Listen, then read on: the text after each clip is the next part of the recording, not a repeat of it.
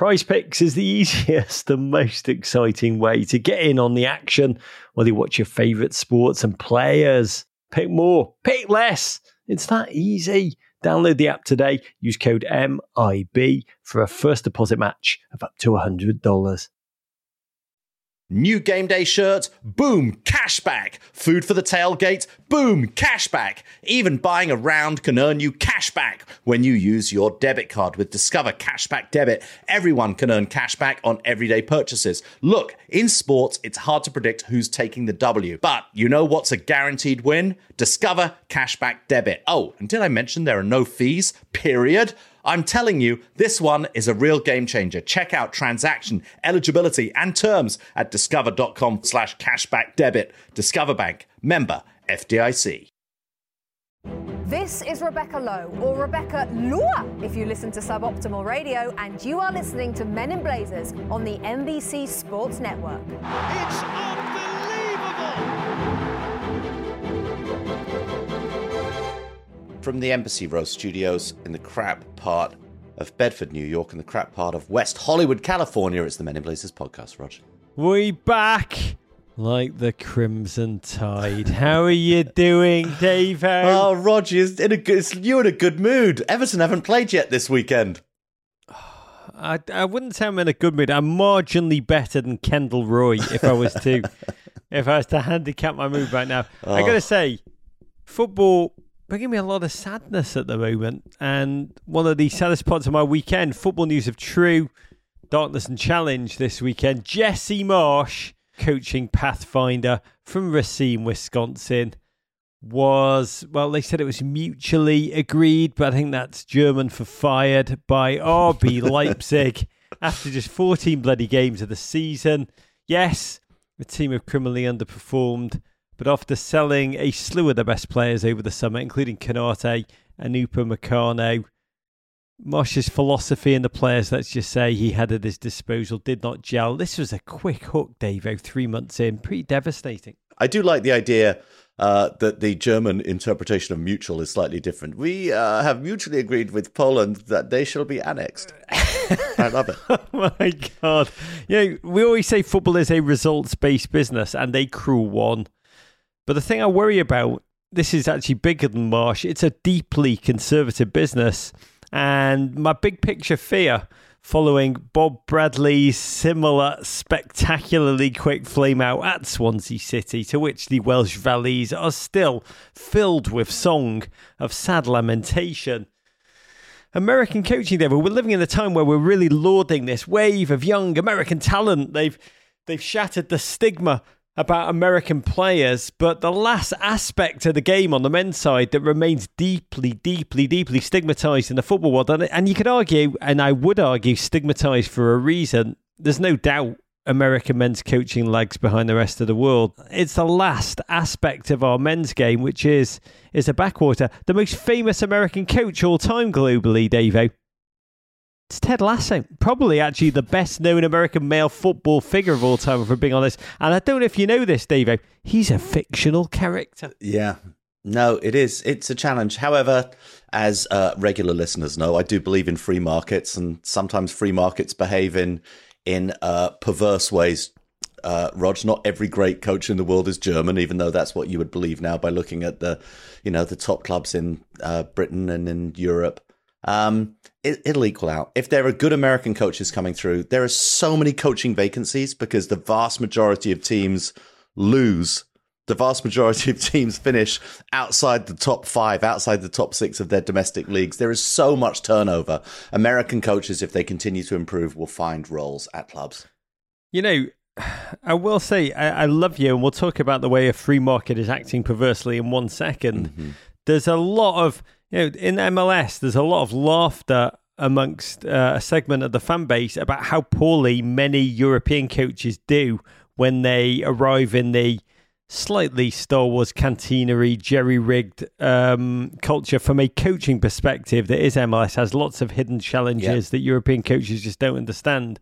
But I will say, without that cross-pollination of ideas, you look at how English coaching has actually improved, because English coaching has been a backwater. Mm-hmm. English coaching has improved because of the cross-pollination with the best ideas from Europe and really beyond Europe, a lot of South American influence too. And without it, England would have remained a coaching backwater. It's what America needs now. And Jesse Marsch, skilled man, proved that at Salzburg. May he rebound hard and fast and go again before long. But when you talk about perverse free market behaviour, Davo, in lovely and slightly surreal news this morning, Chris Armas, last fired by Toronto in MLS, was appointed by Ralph Rangnick as one of his Manchester United assistants this morning. David, one American coaching door closes, Jesse Marsch, and another opens. How many former Long Island Rough Riders players are there in the Premier League, David? Not enough. Not enough. We've always said that. I mean, I'm trying to be bullish, as we'll talk about when we break down the Manchester United game about Double R. But this was a move which is more Red Bully than anything. I mean, Powerball Chris Armas. Talk about weird random selections. Definitely inspired by the Red Bull pipeline. Last seen as Toronto's manager, lasting a whole 11 games, including a 7-1 loss to DC United, largest loss in club history before he was fired. At Richard McDo 16 tweeted us to say, taken 2 winning MLS teams and transform them into utter losers. Since this seems to be the long-term business plan for Manchester United, he's a perfect fit. America. Oh, too much. Rog, I know that we don't talk to some observers, we don't talk about MLS enough, which of course would be the entire podcast would only be about MLS and nothing else. But I do want to say this weekend, my son George travelled to a road game, went and watched the conference finals in Philadelphia. He's become a passionate NYCFC fan. Went with his mate Ben, went to a road game, no doubt singing the opposition songs, taking the flack from the Philadelphia fans. And had a fight with a cheesesteak. What are you looking at? You want to go? You want to go? 2 10-year-old boys travelled on the road to go and see NYCFC play Philadelphia, having begged their parents to let them go, and saw a great victory with a goal towards right at the very end of regulation to take NYCFC through to the final against Portland. That and Chelsea winning the Women's FA Cup final. What a weekend of football, Rog. How old is your son? 10.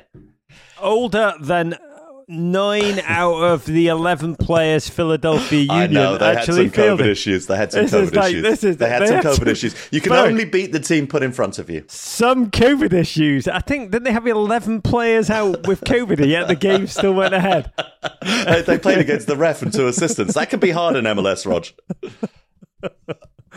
Yeah, I've got to say, Philadelphia, I feel very, Philadelphia sports fans coming from Liverpool, I feel a deep, deep connection. I adore the city. Obviously, shout out to Jim's Cheesesteaks.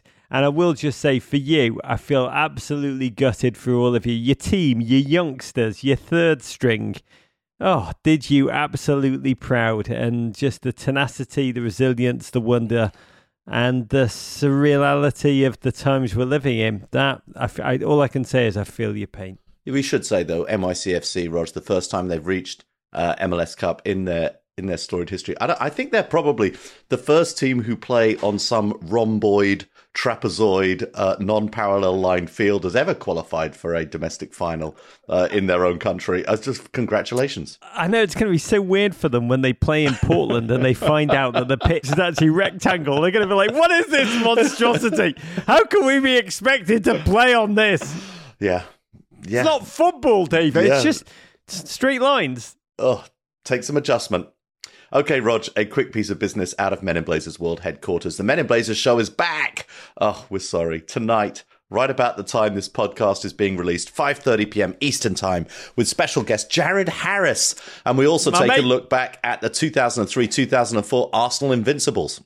Oh, I do love Jared Harris. Chernobyl fans, God, I know you adore him too. And Arsenal fans, this show is for you. Vieira, Henry, Bergkamp and double the FCC daily allowance of puffer jacket. It's a celebration. We revel in one of the most remarkable seasons of club football ever seen. If you don't catch it on television, find it on Peacock. All of our archive is there. You will not be sorry unless you're a Spurs fan. Oh, Rog, how about Foundation fans as well?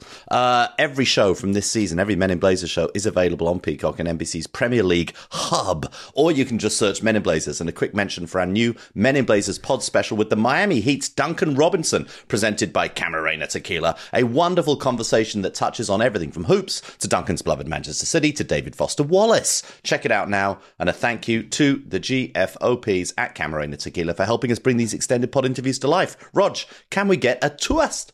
Oh, we certainly can. I want to raise my first third bud of the day to Chelsea Football Club, who won the Women's FA Cup yesterday with a resounding 3-0 win over Arsenal on a day of true historic significance. The final marked 100 years since the Football Association, the English footballing power that be, banned women.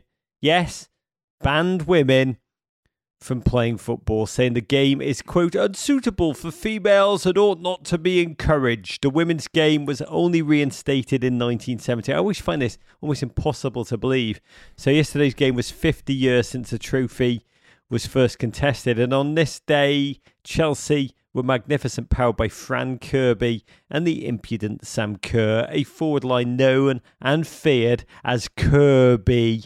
Check out Sam Kerr's second goal, the chip what a goal. At high-speed chef's kiss. It's on our Instagram. Chelsea now hold the domestic treble of the FA Cup, League Cup and Women's Super League. It's incredible what they're doing on both sides of the women's game and the men's game. And I raise my blood fam to the growth of the women's game around the world in general, but in our country of birth in particular, David. To watch 40,000 packed fans watching an incredible quality of football and mark the day the game was once banned at the same time, it's an incredible reminder to take none of this for granted. One of the journalists I follow on Twitter, just her delight at being on the tube, heading off to Wembley, and just so many kids, girls and boys, wearing Arsenal and Chelsea scarves going off to that game. Just super excited for the spectacle. Wonderful stuff. It's the future. Okay, to the football. Man United 1, Crystal Palace 0. United kick off the Ralf Rangnick era with a scrappy win over the Palace. Evidence of the German's desire to turn his team into, quote, pressing monsters was evident early on, with United attempting to apply the clamps in the Palace half. Despite hitting their daily step count in the first half alone, they wouldn't have anything to show for it until the 77th minute when Fred, yes, Rog, Fred, unleashed a right-footed stonker. Yes, we're talking Fred into the top corner. United win 2 league games in a row for the first time since September. And hail Ralph! Not you, Hassan. Rangnick at the wheel.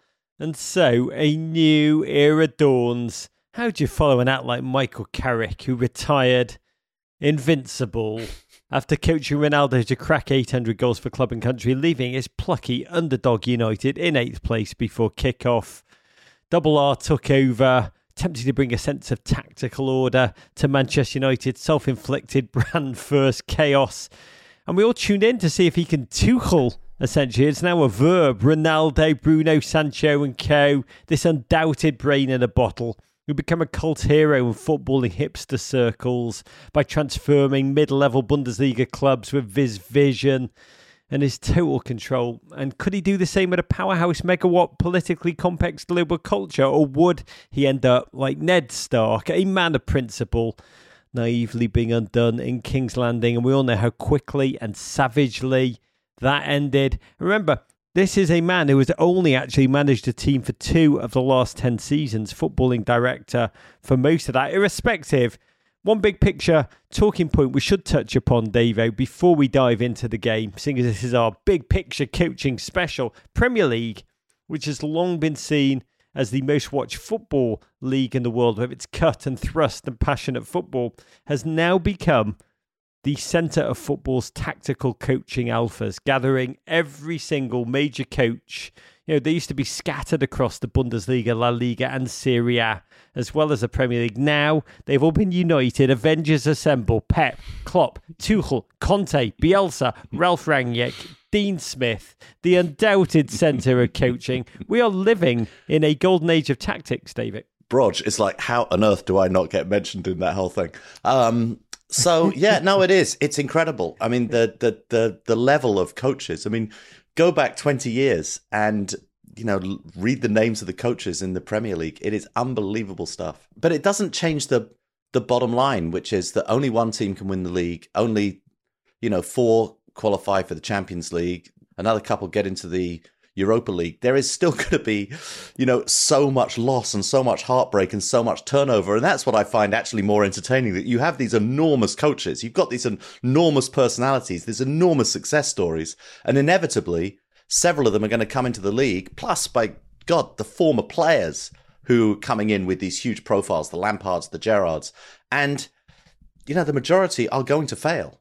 And the game will evermore be about the tiniest, slim margins, as we will discuss in this one. Yeah. Rangnick unfurling an unchained side from the team that dropped Arsenal 3-2 in a helter-skelter Thursday clash with Diogo Dalot and Telles at full-back. But in the first half, to me, fascinated for your read, United did look like a very different team. They began by pressing, closing in, charging in whenever they lost the ball, tried to win it right back with an energy and an ardour, with Sancho really the pick of the bunch, revelling almost in a chance to start all over again. What did you see? I saw a team trying to impress their new manager, not only with their pressing, but also with their organisation, how vocal they were being with each other across the whole park, trying to play more as a cohesive unit rather than as a team of individuals.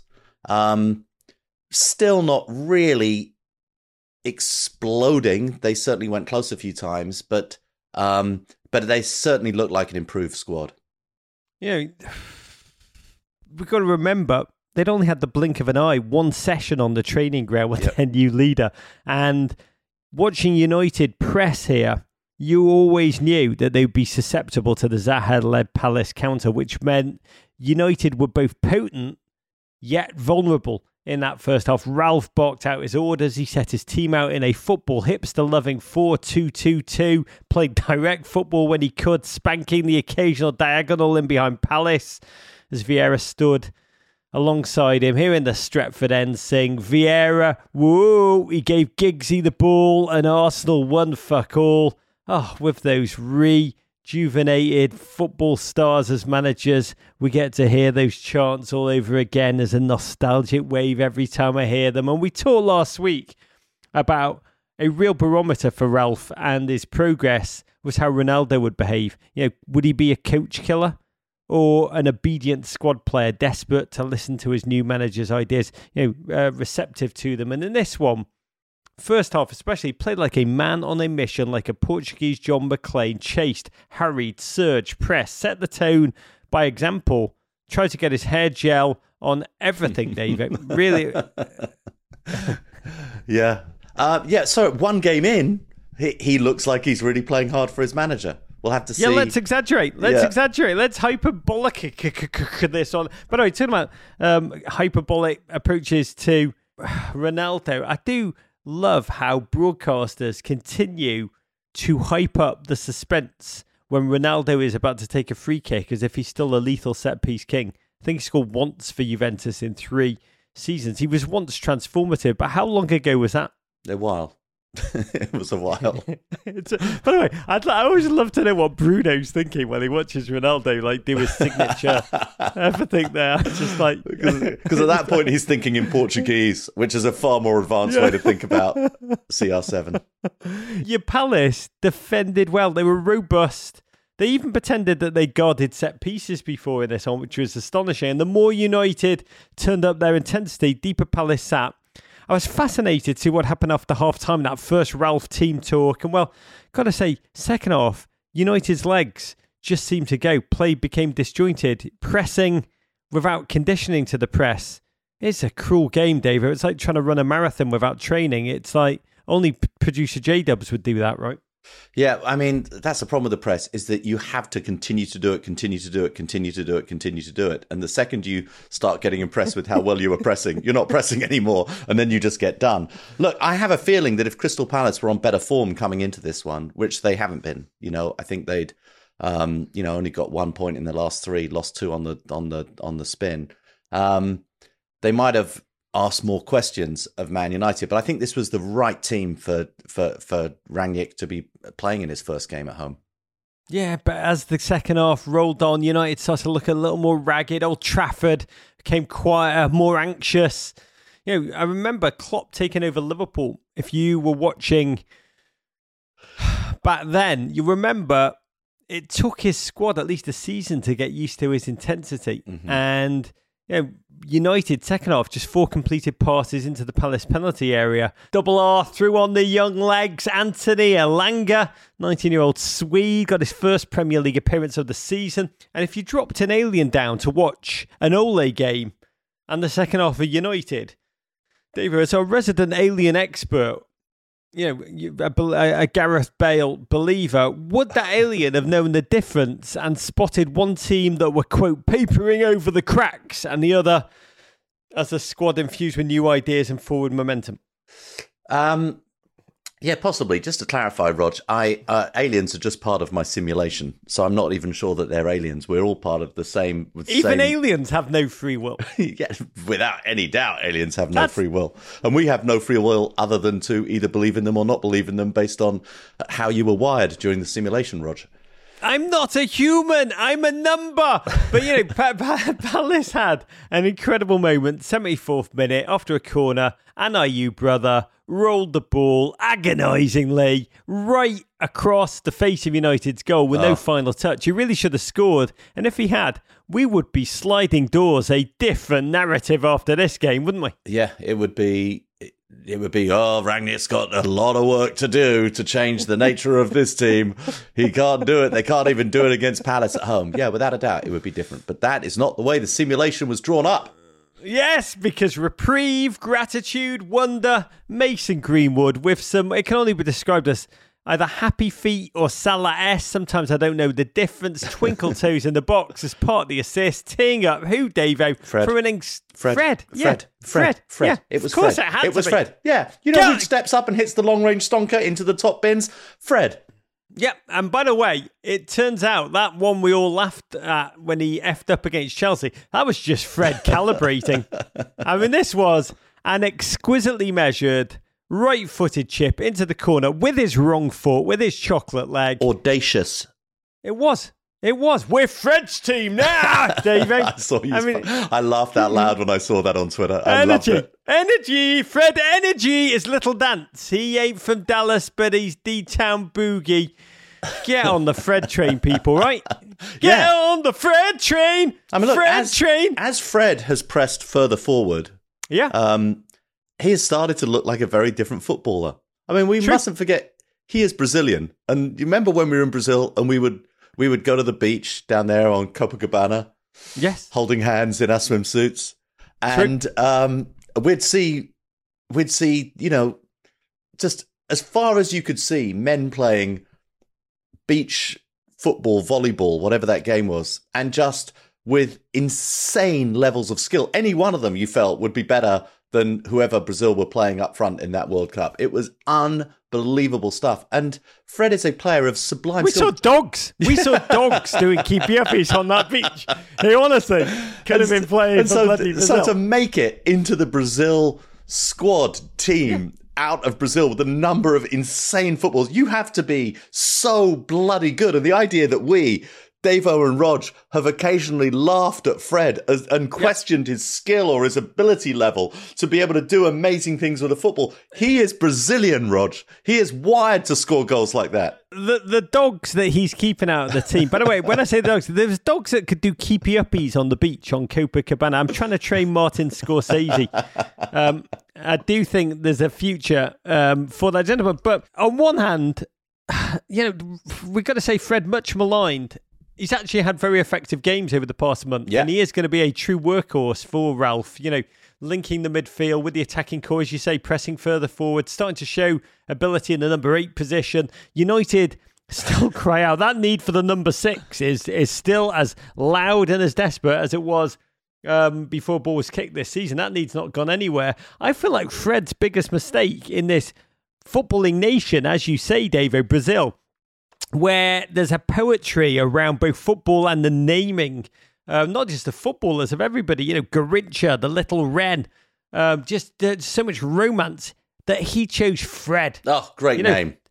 Yeah, but Fred. It's United currently being saved by two dudes named Ralph and Fred. They sound like Ralph and Fred sound like United version that they Bert and Ernie. Quickly searching Brazilian footballers named Ralph, because there must be a Ralph somewhere plying his trade in the Austrian third division. The only name worse than Fred for a footballer are the half dozen Brazilian footballers have been cursed to be named Everton, who every time they come on a losing game, I get them. People tweet, of course that team lost. They brought on two players named Everton. Oh, wait a minute, Rog, this just in.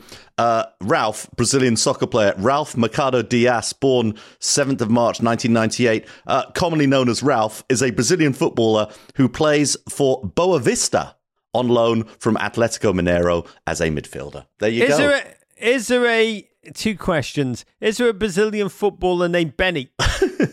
Okay, just checking. Brazilian footballer Benny. Because there was an incredible Brazilian footballer named Roger Rogério, the goalkeeper who really could score free kicks. An incredible... Go YouTube Rogério Ceni right now if you're bored while Davo releases Is there a Benny in Brazil? The only thing that came up was Benny Fahlhaber and the headline, which is wonderful. Benny Fahlhaber treats his teammates to a Brazilian dinner. That's a YouTube video from September 5th, 2007, if any of you are interested. Benny Fahlhaber, technically a Brazilian born in Rio. God, he must have played with some dogs on the beach in his day. A lot of love suddenly pouring out of United. We love you, United. We do. Bellowed a jubilant Stretford end again.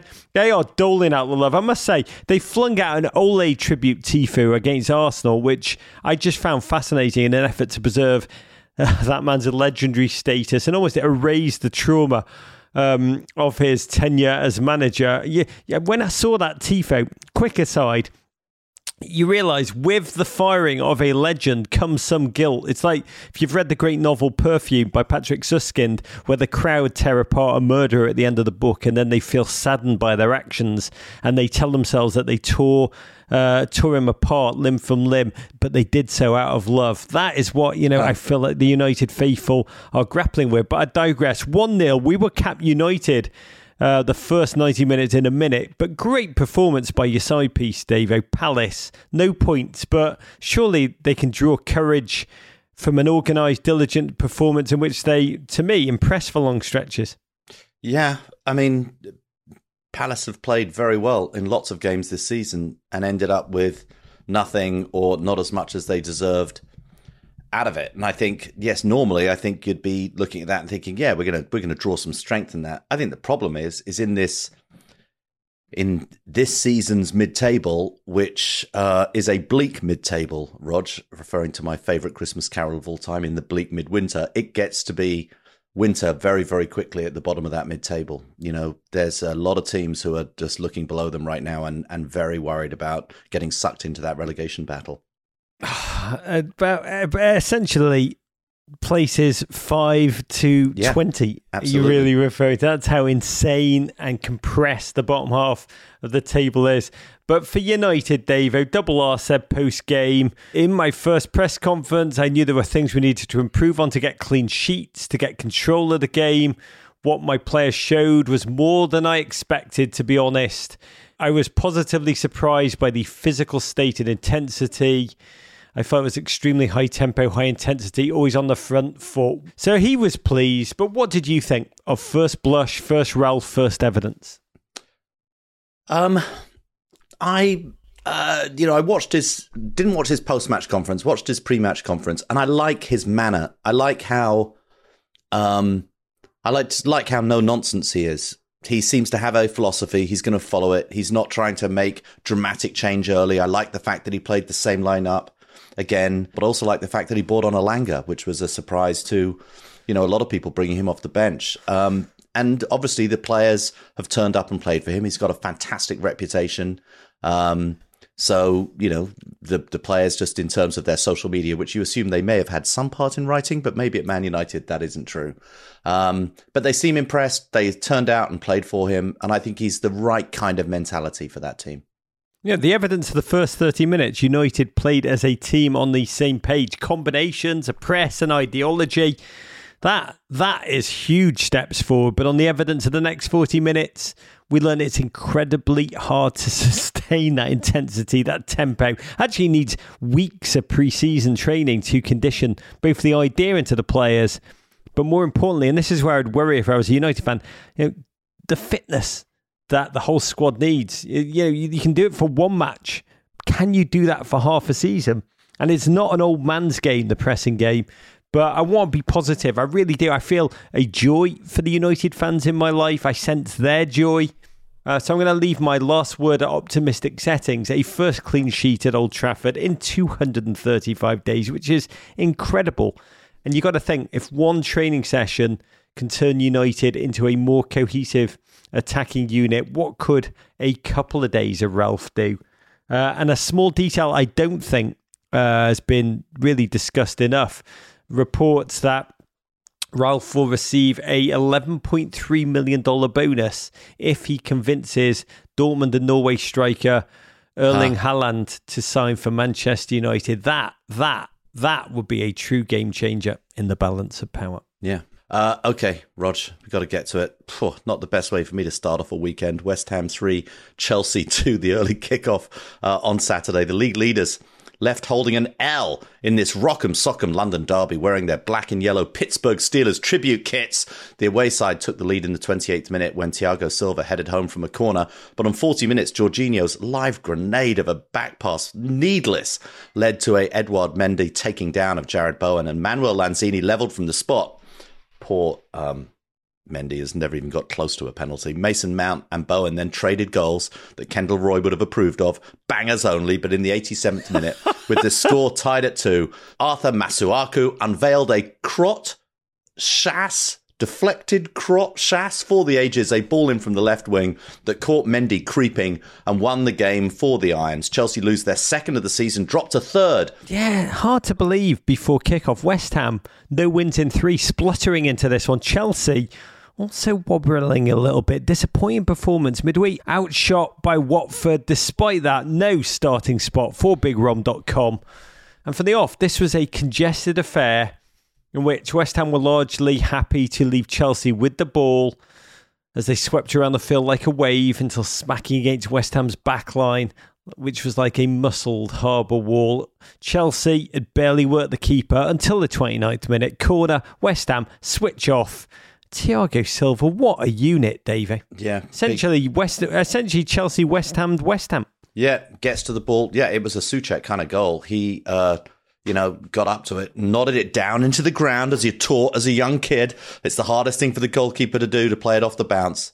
I never really understood that, but as a tennis player. But anyway, nods it into the ground, and, Fabianski doesn't get anywhere near it.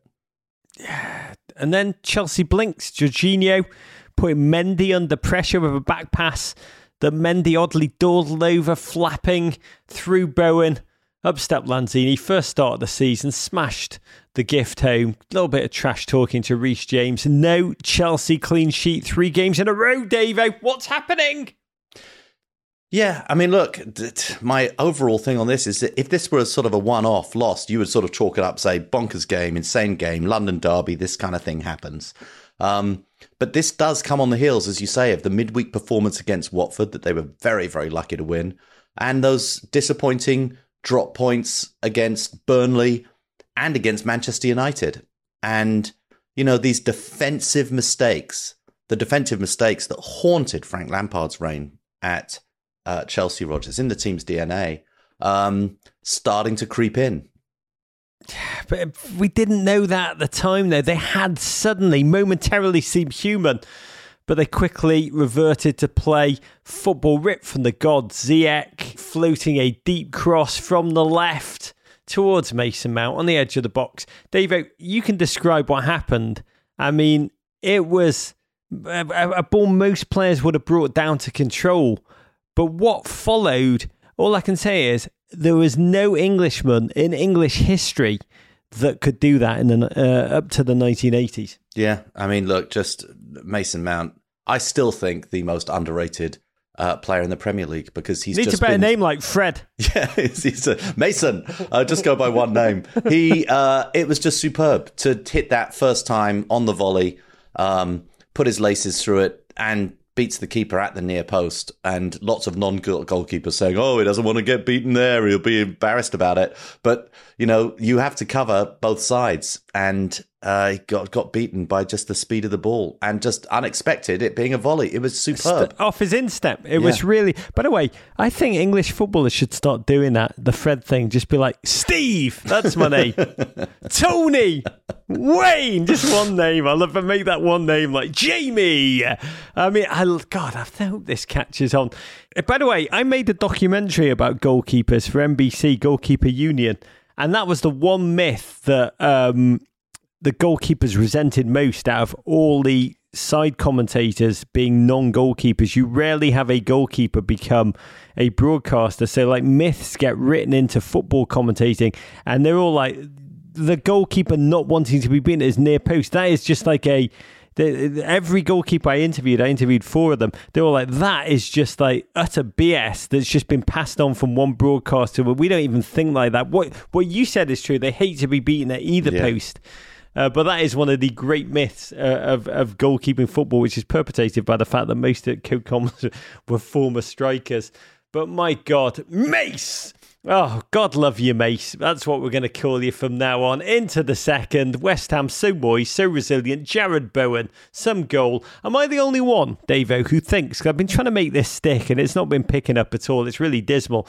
Am I the only one who thinks that Jared Bowen looks like English Taylor Twellman if we're playing Lucky Like His? Do you know what? I must have ignored you. If you've been trying to make this stick, this is the first time I'm aware of you saying this, so I must have been ignoring you completely. The two of them look, whenever I see him, they look so similar. I expect him to just turn around to the television camera off field might and shout, "What are we doing? What are we even doing?" I mean, is there no Lucky Likey resemblance there? Yeah, there definitely is. There's definitely some. There's definitely some. God, whatever. Salah, Jota, and Bowen, or maybe he'll call himself Jared by then. It's going to be a handful as a front three for Liverpool's opponents next season. But I digress. Chelsea needed a response, and we praised all season how their defenders are now responsible for like 41.1% of all their goals. But in the final third in this one, Dave, it didn't matter. You threw up, whether it was Lukaku, Pulisic, whoever. There was so little created. And it's time to look at it. If your defenders don't score, watching Chelsea, there's no plan B. Yeah, and once again, I think West Ham, the player that Chelsea are really missing is Ben Chilwell. Chelsea have to do their work from the wing-backs, and they did a very good job on Reece James in this game. Very good. And when Chelsea can't get that ball down the wings, when they can't get that extra man, and they did, like early in the game, they were all over West Ham. I mean, they should have scored more than one. I'm sure the XG in this game was still in Chelsea's favour. I don't know that for a fact, but I'm sure it was. But at the end of the game, without a doubt, Lukaku coming on, Pulisic coming on, they weren't really creating anything.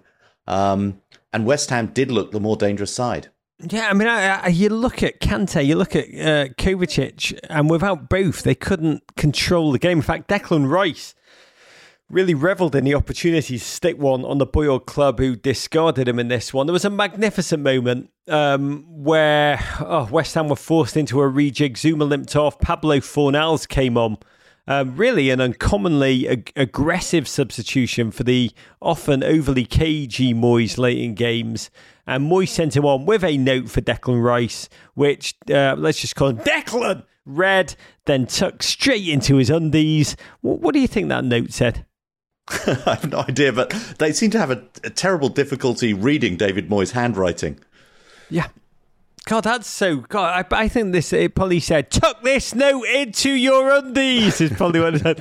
Oh, no, I would love to know what Moisey is writing to just the incredible Declan, who was just everywhere doing everything in this game. But maybe it just said feed Masuaku and he will score, Davo, because whatever Moyes wrote, what happened? How do you understand it? How do you understand it against Mendy? Cross or shot, Davo? Was it an all-time Shas? No, it was a freak goal, and it was a deflection.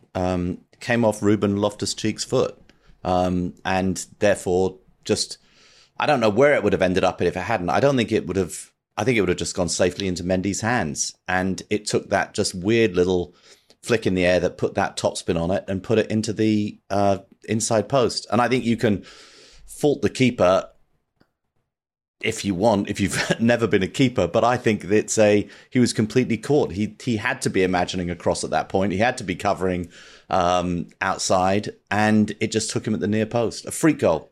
I gotta say, Mendy had an aggressive starting position from which he never recovered. He did see the ball late and then moved at the speed of Pickford. And Chelsea, I think, how many goals have they conceded all season? Was it like 6? Yeah, 3 in this game.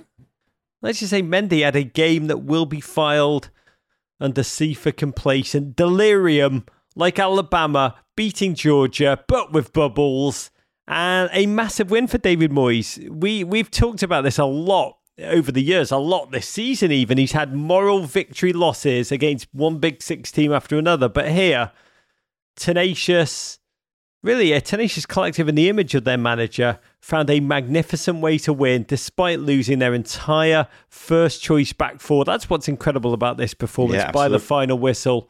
And what did you see? They've beaten Liverpool and Tottenham at home this season, but to me, this was a true signature victory for West Ham. It's also massive because West Ham had dipped a little bit in form since their phenomenal start, and this shows real resilience. I mean, London derbies do have their own, you talk a lot about derbies having their own ecosystem. London derbies are just these teams, wherever they are in the table, whatever's going on, the London teams, and there are so many of them in the Premier League, go at each other, even the teams out of London. Brighton Crystal Palace games are just, they've got an edge to them. So you've got to throw the form book out of the window a little bit when these teams play each other. But impressive from David Moyes. West Ham are a team you just love to watch right now. They play with such aggression. Mikel Antonio is just a wonder to watch. He just torments, out-muscles. There's one point in this game, he pushed Callum Hudson-Odoi about 15 yards with just a tiny drop of the shoulder. It was just amazing to watch. They are such a singular team, West Ham, in the same way that passenger last week on the Delta flight from Syracuse to Atlanta who refused to stop breastfeeding her hairless cat. I just love that story, and I thought, that's West Ham. They just keep doing their thing. But Chelsea, Tuchel spent the whole game angrily swatting bubbles. My defence is kaput. A potential fleeting 5-point lead at the top of the table. Just a chance to have that frittered away. And when your defence doesn't score, you falter. But when that defence has a glitch in the matrix, Davo, it's lights out. We talked about missing Kante and Kova. Tuchel said post-game, no idea when Kante will return from knee injury. Kova out at least a month. Jorginho playing with hip pain. Saul has been a bust. Chilwell missing. Romelu not fit yet. I mean, how worried are you? Are you like, good winnable run of games coming up? Timo Pulisic, Ross Barkley, Cho, Ruben Loftus-Cheek, time for you to step up? Yeah, man, a little bit. I mean, and because I am petty and still bitter, I suppose that there's part of me that sees, a realistic interpretation of Tuchel and Chelsea rather than his constant beatification. I see it as inevitable. I said at the beginning of the season, I don't think they're as good as Liverpool and City, and I think City is still the best team in football. The defensive lapses that happened under Lampard, these players are still going to make those kind of mistakes. Jorginho has certainly gone a little backwards this season, both for his country and for his club. I don't know. I sort of feel like now we've got to see, Tuchel, some of the polish has worn off, and now I think we're going to really see, what he's made of. These are going to be a few tough weeks for him over the Christmas period. It's got to crack the Romelu Lukaku tactical problem up top and get him the service that he needs to, be the cheat code he was meant to be when he arrived. But at the end of the day, to lay this all on Chelsea, I think it's to do West Ham a great disservice. Their team was organised, disciplined, was relentless. And on this day, God, West Ham fans, you deserve your joy. Wolves 0, Liverpool 1. Heroic defending from Bruno Lage's men, including Connor taking one right in the Codys from Diogo Jota's point-blank shot. But in the dying embers, a man you may have heard of, Rog, substitute Divock Origi, found a crease in the Wolves' defence and smashed one past Jose Sarr to scoop the points for the visitors, who move up to second place. At least you'll have Wolves fans to keep you company at your Origi support group meetings now, Rog. Yeah, but with Barca fans and Spurs fans, come join us, Wolves fans. We all still meet in a church basement to anonymously discuss our traumas. But I digress. You know, this game, Liverpool win and go temporarily top. Those were the stakes for the Diogo Jota Memorial Derby. And Wolves compact seem less interested in winning it. You know, shots on goal. Shots of any kind were really not their thing, but they worked so hard to smother Liverpool. Jota, who had the winner in this fixture last season, missed a couple of chances as a series of valiant last-ditch tackles kept Salah off the board. In the second half, Liverpool really became Liverpool in name only. It became a fairly physical, robust game of just a feisty game, mesmerising shots that Liverpool normally smashed home. They hesitated, final balls just off. There was that amazing moment you talked about in the introduction where Wolves goalkeeper Sarr whiffed at the clearance, let Jota trundle in unguarded on net. Two defenders charged separately back, and Diogo had to choose whether to score an open goal or smash a shot at Cody's down belows, and Davo, he chose the violence. He chose the latter. What? There must be some backstory to that, amazing. Surely. Yeah, some Connor Cody beef. At B Anodines tweeted us to say, Diogo Jota looks just like the guy who sold you dime bags in college and was really into Shed 7. By the end, Wolves' magnificent rearguard, but Origi had come on a sub in the 68th minute for only his third appearance of the season. And whenever he comes on, Davo, I always want to tweet out a warning. Watch out for that man. He will destroy you.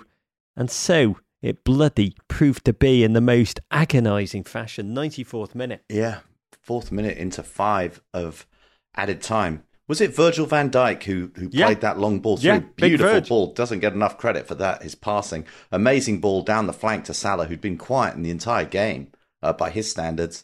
Salah with a phenomenal first touch, knocks it forward, gets to the byline. Then you're thinking, uh-oh, and puts it across. Origi takes it with one foot, turns, spins in the box, made it look simple, and it's so hard.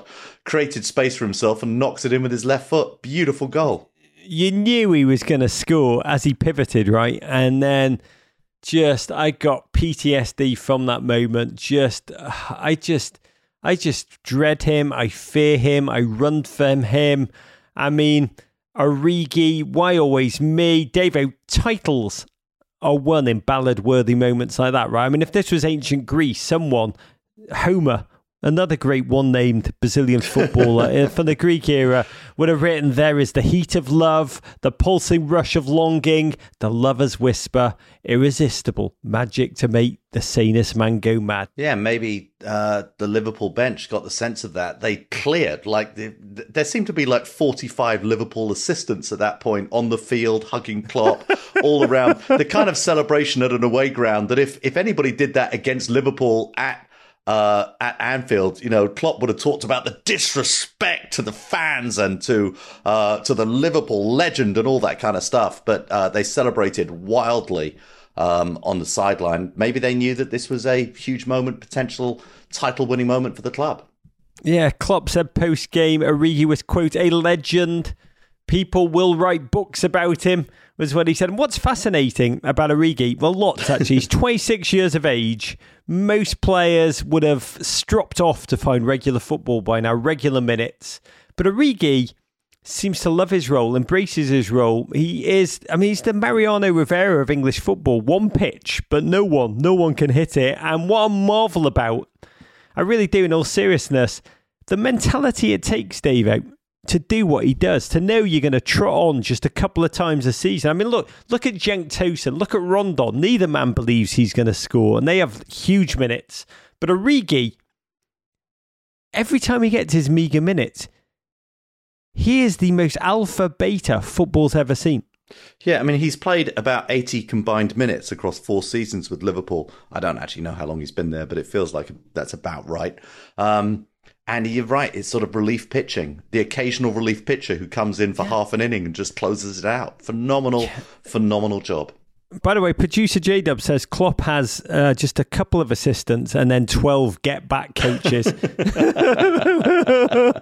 GFOP at GBio00 tweeted, football is really just 90 minutes of trying to position Origi to heave a flaming projectile into your village. What a player he is. You know, at Liverpool, a man who netted 2 goals in that transcendent Champions League semi-final turnaround against Barcelona in 2019, scored in the final, decimated Everton with his bloody shoulder, and will actually be ever more important for Liverpool this season when Salah and Mane go off to the African Cup of Nations. Andy Robertson summed up best the feelings Liverpool fans experienced when he tweeted, "Wow, unreal feeling. That was a scrap, but we always fight to the end. P.S. I'll take my grandkids to visit the Divock Origi statue one day. What a man." Yeah. Wolves also fought to the last minute. Rog, most teams fight to the last minute. And Wolves, just once again, this is a team that we haven't spoken about enough, have played such good football this season and must feel very hard done by with that result. Watford 1, Manchester City 3. This was the performance of the weekend. The Premier League managerial equivalent of Tony visiting Uncle Junior goes exactly as you would expect. An early Raz header and 2 terrific goals from the red-hot Bernardo had this one out of reach by the time Cucho Hernandez followed up his own rebound with a putback dunk on 74 minutes. City go top, and they looked just frighteningly good here, Roger. God, the red-hot Bernardo sounds like the kind of sandwich that I would like to eat. I'll have 2 red-hot Bernardos, please. Yeah. With a side of mashed potato and gravy. Chelsea's loss handed City an opportunity to go top of the table. They didn't need a second chance. They took less than 4 minutes to take the lead against a team they pumped in goals against. 30 wins in 13 games. I think 50 goals scored in the process. Helped the Watford. Neither wanted to either touch the ball nor mark a man. A reborn, locked and loaded fellow Clark Wallaby aficionado Raz Sterling was gifted the owner Davo. That'll be a red-hot Bernardo with Raz sauce. Yeah, we talk about Chelsea defenders scoring all those goals and coming out of nowhere. With Man City, it's the midfielders. There's this surplus of midfielders and sort of attacking midfielders who they seem to find 1 or 2 in form at all points who can just keep coming at you and scoring against you at will. It's true. Red-hot Bernardo, Foden, Gundogan took turns to charge at Watford. They really did. It was like watching, I always wish I'd been able to see Mingus, Miles Davis, Charlie Parker, play together. And I never will, but watching those 3 just play midfield, taking turns to rip off one solo after another.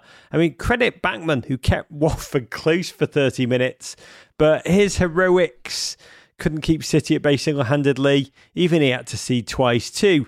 Bernardo Silva, now a contractual obliged goal. What a season he's having. Almost Mo Salah-esque. 7 goals now. Audible gasps, shouted Arlo. Audible gasps! After that third strike. Shimmy, shimmy, yash, shimmy, yam, shimmy, yay. It was incredible. Give him the mic so I can take it away. What a goal. Yeah. No, I mean, he's occasionally Messi-like in his ability. The sort of the movement changes, the speed of foot, the speed of thought.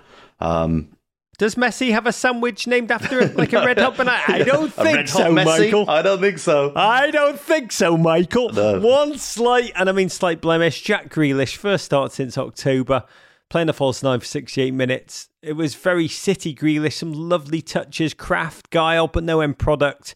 Just 2 goals, 3 assists in his first 17 appearances. You can see he's straining for a goal. Couldn't summon one. And on a lovelier note, a more menacing note for City's rivals, De Bruyne, also back as a substitute. What a weekend. What a performance. Performance of the weekend for City. Now, if you just check the odds makers, the odds on Man City winning the title, shortening all the time. Okay, Tottenham 3, Norwich 0. Spurs make light work of a Norwich team playing in what may be the only colour scheme more offensive than their yellow and green. The highlight, a 10th minute cheat code goal from Lucas Moura. Wow, what a finish. Some Davinson Sanchez corner scraps and a late Sonny strike sealed the deal. Spurs win their third on the bounce and move into 5th place. Against Dean Smith's reborn yellow and orange Norwich juggernaut, the Antonio Conte revolution continues. 3 Premier League wins in a row, powered by on loan Canary Oliver Skipp, who was magnificent in this one, and Sonny. Sonny is like a Korean Magnus Carlsen. And with the wing backs now pushing up to give Spurs width, they are up to 5th, Davo, with a game in hand. That first goal, Lucas Moura.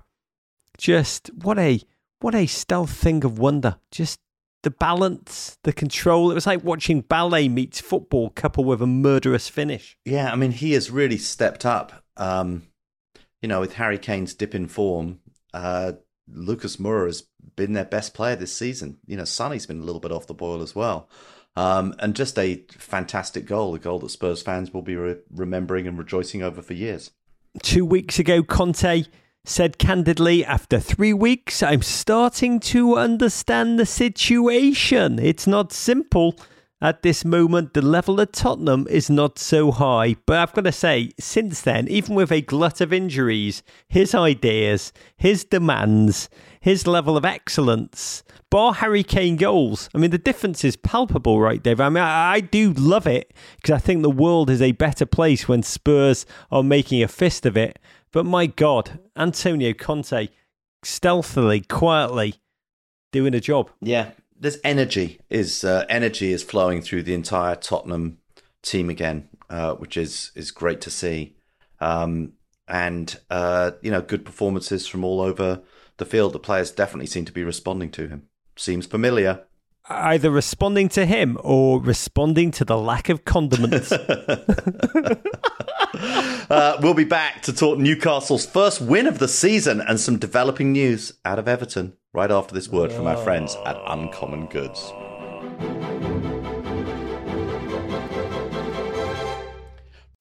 Men in Blazers, we like to believe more is more when it comes to football. Unless Everton are playing, in which case, less is always more. But one thing you can do to enhance even the Everton watching experience is to visit the GFOPs at Prize Picks. They're America's #1 fantasy sports app. Test your skills on Prize Picks this season. It's the most exciting way to play daily fantasy sports. If you've got the skills, you can turn $10 into $250 with just a few tappity taps, mostly just picking what categories you want Everton players to disappoint you in and smashing the less. The thing I love about Prize Picks is how simple it is to use. They're now offering Apple Pay for quick and easy deposits into your account this soccer season. No more ferreting around in your wallet for that security code on your credit card that the computer never saves. Download the app today. Use code MIB for a first deposit match of up to $100. That's promo code MIB. Prize Picks. Pick more, pick less. It's that easy. An epic matchup between your two favorite teams, and you're at the game getting the most from what it means to be here with American Express. You breeze through the card member entrance, stop by the lounge. Now it's almost tip-off, and everyone's already on their feet. This is gonna be good. That's the powerful backing of American Express. See how to elevate your live sports experience at americanexpress.com/withAmex. Eligible American Express card required. Benefits vary by card and by venue. Terms apply. Newcastle 1, Burnley 0. The Toon, backed by that lovable startup run by a group of innocent dreamers. Piff, lovely, innocent dreamers. Why is everyone dreamers. So down? I think there's so many haters who just don't like success, Davo, right? No, Piff do so much for charity. They were all over the Saudi Arabian Grand Prix this weekend, Rog. Just bringing elite international motorsports to the people. It was funny to see Piff just crop up there. I was surprised. I know. Having built the most expensive race circuit in the world, just out of Chad for the children. Yeah, for the children. Absolutely. Anyway, their team, Piff's team, Piffcastle, get their first win of the season under new manager Eddie Howe. The difference in this one, Callum Wilson pouncing on a Nick Pope fumble, thumping home to send St James's Park into delirium. Newcastle move off the bottom of the table. They're sandwiched between Burnley and Norwich in the relegation zone, all of them on 10 points, separated only by goal difference, and not that far from the mid-table, Roger. Yeah, when I think of PIF, I do think of Small Business Saturday. We're going to get the lads together and run a Grand Prix. Yep. Children need cars. Let's do it for the children. PIF! Burnley had lost just once in their past 7 Premier League matches, but as soon as talisman striker Maxwell Cornet limped off injured in the 32nd minute, you knew their hopes had gone with him. And Newcastle took the lead courtesy of a Nick Pope error in judgment, failing to claim a ball, left Callum Wilson with an opportunity to create his own fine finish. And Saudi Howe went berserk, as well he might, at full time, took a lap of celebratory honour around the field as if they just locked up a Champions League place, God bless, as opposed to delivering a first win in 15 games, a first league win in 195 long days. And you can't begrudge how relief, taking a high-pressure job under great scrutiny, a false start of COVID, knowing a win came just in the nick of time. Here's Newcastle are off the bottom, hilariously, now just 6 points off 11th place, but with a tough run away at Leicester, Liverpool, Man City, Man United, then Everton. So just 3 points there. Wow. Okay. Aston Villa 2, Leicester 1. A Liverpool icon takes on his former colleague, and it's the icon who comes out on the losing end. The Brodges mob went ahead in the 14th minute when Harvey Barnes coolly passed one past Emi Martinez, but a pair of Ezri Konsa goals and a late physics-defying save from Martinez gives Steven Gerrard his 3rd win in 4 games in charge. He's got the Birmingham outfit up to 10th, Rog. We witnessed the closest the Premier League may ever get to an old firm clash. The last time these two managers met, Stevie G's Rangers topped his former Liverpool manager Brendan Rodgers' Super Hoop Celtic 1-0, and it proved to be a repeat of the outcome as Leicester did really a greatest hits of their 2021-22 season of drop-off disappointment. Couldn't hold on to a fine Harvey Barnes provided lead, conceded from set pieces, looked over-reliant on Jamie Vardy, was only fit enough here to be substitute, and have no gear to step up once their opponent has grabbed control of the game. Brodge is flailing. A double from centre-back Ezri Konsa, who feasted on his first goals in 30 months, gives Stevie G 3 wins out of 4 at Aston Villa, Davo. I mean, what do you make of this remarkable start? Yeah, it's the word I used earlier. He's just put a lot of energy into the team, plus organisation. I mean, he's got the defence flying. It was Mings with a goal, I think last week this time it was Konsa with a goal, Matty Cash with a great performance. He sort of rehabilitated Ashley Young at the back. Throughout the entire team, McGinn playing with the midfield fire. So assertive. Yeah. Midfield so bloody assertive. Yeah, and up front, all of that pace. Thought Jacob Ramsey, very unlucky to have a goal disallowed in this one by VAR. Didn't understand that decision at all. Overall, just very impressive what he's doing. And on the Leicester side, just how they are missing Yuri Tillmans, Rog. It's unbelievable. When I've interviewed Stevie G many, many times. First time I interviewed him was at Anfield, and I read him a paragraph from his autobiography, which he'd written really early in his career. And he had this great line about, when the opponent has the ball, I just want to destroy them. It makes me physically sick, angry. And I read it to him and he didn't even blink. He just said, yeah. And that's how his Aston Villa are now playing. He's clearly, I believe, just given John McGinn the first edition of Stevie G's autobiography, because at midfield, that's the biggest difference between Stevie G's Villa, Dean Smith's Aston Villa. Yes, they look a little bit open at the back in the first half. They improve in the second. God love you, wild man John McGinn. But they will be salivating at the opportunity to go to Anfield, for Stevie G to be welcomed by the Kop and then soundly thrashed next weekend. Yeah, we will see. Leeds 2, Brentford 2. A cracking game of football at Elland Road. And in the 95th minute, with the Bees leading 2-1, it was that man, Patrick Bamford, who had come on as a sub to make his first appearance since being injured in mid-September. He steered home some box slop, I think it came off his knee, to rescue a point for Bielsa's boys. Brentford, now in 12th place, Leeds in 16th. Yeah, I mean, amazing. We've talked about Leeds' injuries, been the story of their season. They lost both Liam Cooper and Calvin Phillips in this one. But my God, Patrick Bamford scoring off his knee with Ayling also just back. God, it was beautiful to see. Q Sports bra scenes. Leeds now face a brutal gauntlet. Chelsea, City, Arsenal, Liverpool. They needed that result. And an interesting piece of news, which is filtering around. The investment arm of the San Francisco 49ers has a deal in place to buy Leeds United for more than $530 million by January 2024, which is amazing. Kaepernick to Leeds, David. Southampton won, Brighton won, a point apiece in this South Coast clash. It was the Saints who struck first through a silky piece of Slough-born Albanian skill from Armando Broja. But with almost the last kick of the ball, Brighton, who were down to 10 men after Leandro Trossard went off injured, they'd already used all their subs. They found a way through via Neil Maupay. He rescued a late draw for the Gulls for the second time in 3 days. Brighton in 9th place, Southampton in 15th.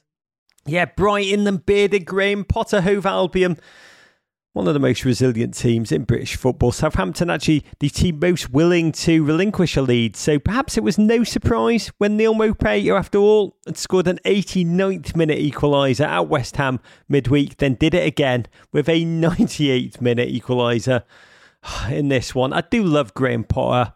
He dispenses life truths that transcend football in every interview he ever gives. A lovely one in The Guardian this week where he said, football is a lot like life. Sometimes you can't see the next good thing and something comes and lifts you up. And just when you think you've got it sorted, there's a kick in the backside coming your way. God bless you, Graham Potter. Roger, we are podding before Everton versus Arsenal this evening, but there is some news for a reason out of your club we should discuss. Late last night, the club issued a statement that Marcel Brands is out as director of football after it had been widely rumoured across the press. What is the story, Morning Glory? Yes, something had to give for this team in free fall on the field since I recommended Tommy Vitor become a Blue. It has just been heart of darkness. We are a hot mess in almost every facet right now. There was actually a rumour at the end of the week that the board were in emergency meeting mode. And I will say the Bennett family WhatsApp group became incoming, full of my brother. My brother tweets every single, you know, there's like 1,000 fake news sites that just fabricate news. My brother treats them as like seriously as he does the BBC. And so it's all like, Benitez about to get the boot, emergency board meeting, Rafa gone. I mean, just like my poor daughter is just like absolutely wrecked emotionally by my brother just pounding away. Things like footballnewsnewz.com is what he tweets us. Instead, it was director of football Marcel Brands who was flung through the moon door, even though he was really director of football, often in name only, regularly overridden by the owner, Moshiri, who runs the club. He's got a shadow cabinet of his mates in London, and he's built this carefully recruited football staff in Liverpool, but he rarely listens to them. And I think the core of the club's problem is that we've got an owner who is willing to put in a ton of money, $500 million, but is having a bit of a laugh while doing so. Everton are kind of like his hobby. He's like a poor man's Jerry Jones. You know, Brands has brought in, when he's left on his own, he brings in Ben Godfrey, Lucas Digne, Decore. But Rafa Benitez loves to handle transfers himself, will play politics to get that control. I think Rafa really undermined him. Brands had just signed a 3-year extension in April. Amazing. Which shows what a hot mess of a club we are. We've got to now slash out of control wages, get financial fair play under control while going backwards on the field, not won a game since beating Norwich September 25th. And to cap it all, this afternoon against Arsenal, Everton fan groups will walk out, Davo, during the 27th minute of the game to mark 27 long agonising years since we last won a trophy. I want to know, how much of a mess do we seem from the outside to you, Davo? Because I am filled with fear. Yeah, it does seem like a mess. Without that amazing start to the season, Roger, I mean, where would Everton be? It feels like, you know, in some ways, I'm not saying it's a cop-out to get rid of Brands, but it's almost a little face-saving for the club. You know, they're firing the most anonymous member of their team. He's not exactly the brand face, excuse the pun, of Everton. They get rid of him. Obviously, this is political. Tim Howard made this point on the broadcast that this is going to give more control to Rafa Benitez. I think there are a lot of fans, clearly, who want Benitez out of the club as well. But Everton are going to have to turn it around quickly, or that's going to be the next. That's going to be the next inevitable result. How do you rebound from your heaviest home defeat in a derby for 39 years and going 8 matches without a win by getting slapped by Arsenal in the Battle of Bastards this afternoon? I am filled with dread, listeners, but I did love this. At a Winehouse One tweet, still surprises a rivalry between Liverpool and Everton fans when they're united by their mutual dislike of Everton. Rog, can we get one final toast with that exclamation point in a bottle of Jägermeister to bring us home? Davo, I raise my shot of Jägermeister, that bolt of human emotion, in a shot glass to the memory of Edward Shames, the last surviving officer of Easy Company, subject to Band of Brothers, our beloved Band of Brothers. He passed away aged 99 last week, and I love this story from Shames' obituary, that when Germany surrendered, Ed and his men entered Hitler's Eagle's Nest, where Shames managed to get his hands on a few bottles of cognac, marked with a label that indicated they were for Führer's use only. Later, he would use that cognac to toast his oldest son's bar mitzvah, and I found this so profoundly moving and deeply beautiful. A reminder in this time of chaos and fear of what this nation truly stands for: service, sacrifice, everyday heroism, global leadership, and glory. But Shames' passing also a reminder of something haunting, that the youngest who served in the Second World War are now in their late 90s, and as years pass and these men are no longer alive to tell their stories, it's crucial their narrative does not fade in our national consciousness. I raise this shot to Shames' memory, Davo, and to the memory of all who served. Watch Band of Brothers now if you can, with your family of all ages, multi-generation. Let's engage and tell this story. Courage. Absolutely, and listen to your companion podcast, Rog. Fantastic job. Here. Okay, you can follow us on Twitter at Men in Blazers, at Embassy Davies, at Rog Bennett, on Instagram at Men in Blazers, at Embassy Davies. We are on Facebook, the Men in Blazers, and you can always send your ravens to the crap part of Soho. Email us at meninblazers@gmail.com. Venderpunk, Rog. War Pig! Was that a Rabona? I like snacks. Balds win. Take that, Gloria! Balds lose. To Tweed. Abricado, rock on, mate. Kung Fu Fight America. Love you, Davo. Love you, Rog. I'm off to get myself an Ed Hot Bernardo with a side of Raz. Hey, Prime members. You can listen to Men in Blazers ad-free on Amazon Music. Download the Amazon Music app today. Or you can listen ad-free with Wondery Plus in Apple Podcasts. Before you go, tell us about yourself by completing a short survey at wondery.com/survey. Okay, so if you had a time machine, how far in time would you need to go back to be a dominant basketball player of that era? I need to go to when Bob Cousy was playing. Back in the plumber days? 27-year-old Shea would give Bob Cousy the fucking business. He's not guarding me.